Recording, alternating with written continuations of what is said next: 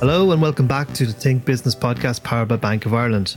Today we're talking to Bank of Ireland Head of Motor Sector, Stephen Healy, about how the sector has weathered the pandemic storm compared with other international norms and how dealerships have embraced the digital model to keep sales on the road. He also talks about the new Chinese electric car brands that are beginning to drive into the European market. Hi Stephen, welcome back. We're talking today about how car sales did in February of 2021, and the interesting thing about this month was there was a 2% VAT reduction. How did that drive sales? Yeah, thanks, John. Good to be back. New car registrations were actually up 6.7% in the month of February. The new van registrations were up 53%. So many of us are now working from home and we've become accustomed to home deliveries. Right? And those companies that are operating those vans have been replacing and expanding their fleets. So the temporary VAT reduction that was in place, it was in place for 6 months to the end of February 2021. And it, created an additional incentive for consumers to buy a new vehicle in the month of February, particularly. So savings of €500 to €1,000, depending on the value of the car, is attractive. And then on a year-to-date basis, new vehicle sales are down about 10.6%. But again, new van sales up on a year-to-date basis, up by 6.7%. So the motor sector probably took an opportunity as well in the month to create some used stock by registering demo vehicles, pre-registration vehicles. And the reason being is that used supply falls when the new car market goes into decline. So hence those additional dealer registrations. And just to that point, Brexit would have impacted the market. This year, used imports registrations were down 5% in the month of February. And that's because the process for private consumers is now much more complex and more costly. So the majority of UK imports will attract tariffs of 10%. VAT is now paid, which is new in 2021 at 23% now in the month of March onwards. So we're likely to see a fall of used imports throughout the year. And however, dealers are used to operating VAT and managing VAT as part of their day-to-day business. So they'll continue to import to some degree where there's value or gaps in the market. So we believe, John, that there's pent-up demand for both new and used car sales. There's been a lot of report about a significant increase in savings for those fortunate enough to maintain their income. And we're seeing the first signs of residual values hardening in Ireland due to this tightening of used car supply. So that would augur well for new car sales as restrictions are eased over the months ahead. And how did the industry fare compared to the international norms? Because, imagine every car market in the world has been impacted by COVID, but how did the Irish one compare, say, with the UK and the European norms? Yeah, in January, for instance, the UK market, the new car sales in the UK fell by 40%. In Spain, another very large market in the UK, the market fell by 50% and fell by an average of 24% across the EU due to COVID-related restrictions. So all things considered, the performance in the Republic of Ireland showed the resilience of Irish motor dealers to adapt to these new ways of working. It's worth noting that dealers still remain open, by the way, for servicing, for parts, for body repairs, usually by appointment, John. And vehicle sales take place remotely using click and deliver measures. Speaking of click and deliver, because that's the thing. One of the reasons a lot of these dealerships have stayed open is because of digital technology and the ability to sell over the internet. And as you mentioned there, click and deliver. Tell us how that has transformed how dealerships operate and how maybe after the pandemic dealerships will operate, if they're being shaped by this experience. Yeah, I suppose firstly, the sector, again, adopted and adapted very quickly to new digital methods and new ways of interacting with consumers. So dealers would have updated their websites with high quality video technology, high quality photographs of car stock.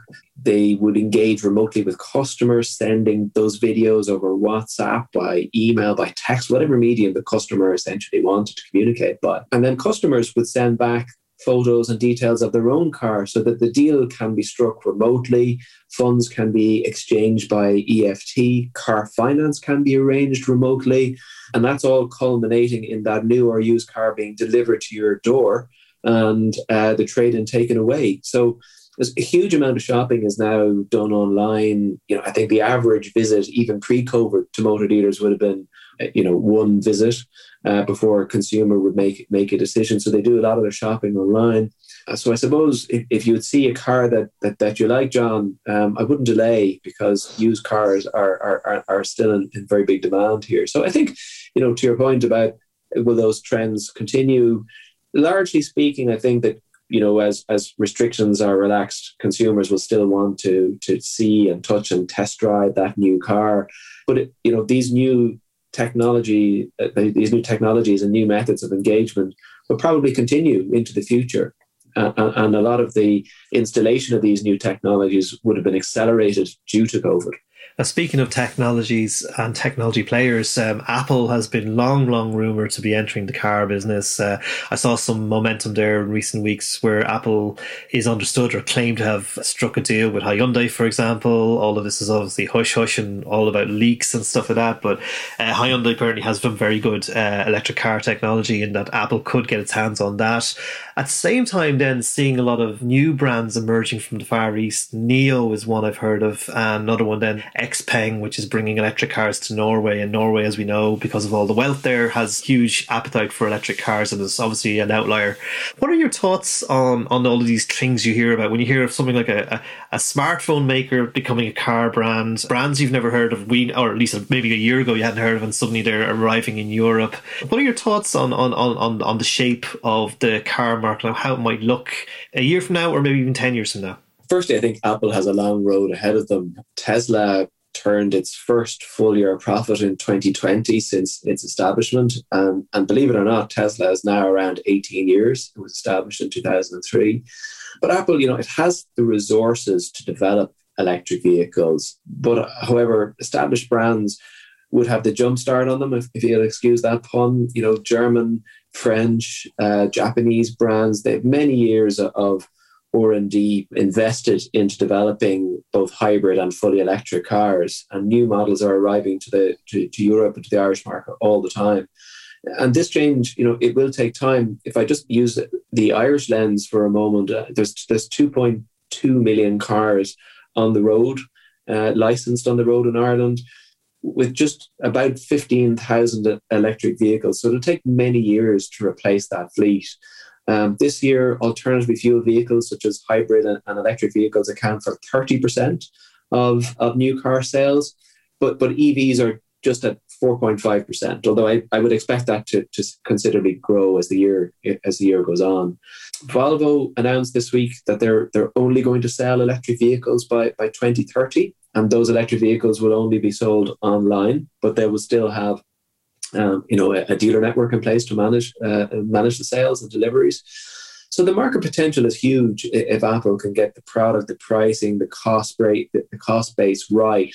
And if I was to give you some other examples of brands, Chinese brands entering the Irish market and the European market, MG launched in the Irish market this year. And although not synonymous, I suppose, with China, it is owned by SAIC, which is a large Chinese brand, and they just sell battery electric vehicles, so hybrid plug-in and fully electric models. BYD would be another brand to watch, probably largely unknown in Ireland. It is the largest EV producer in China. And interesting that they will also launch in 2021 in Norway this year. They'll launch an electric passenger car.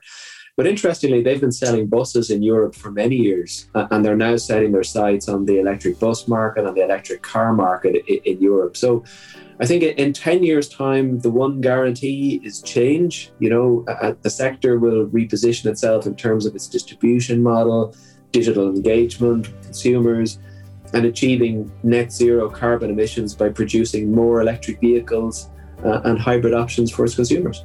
Stephen Healy, Head of Motor Sector at Bank of Ireland, thank you very much.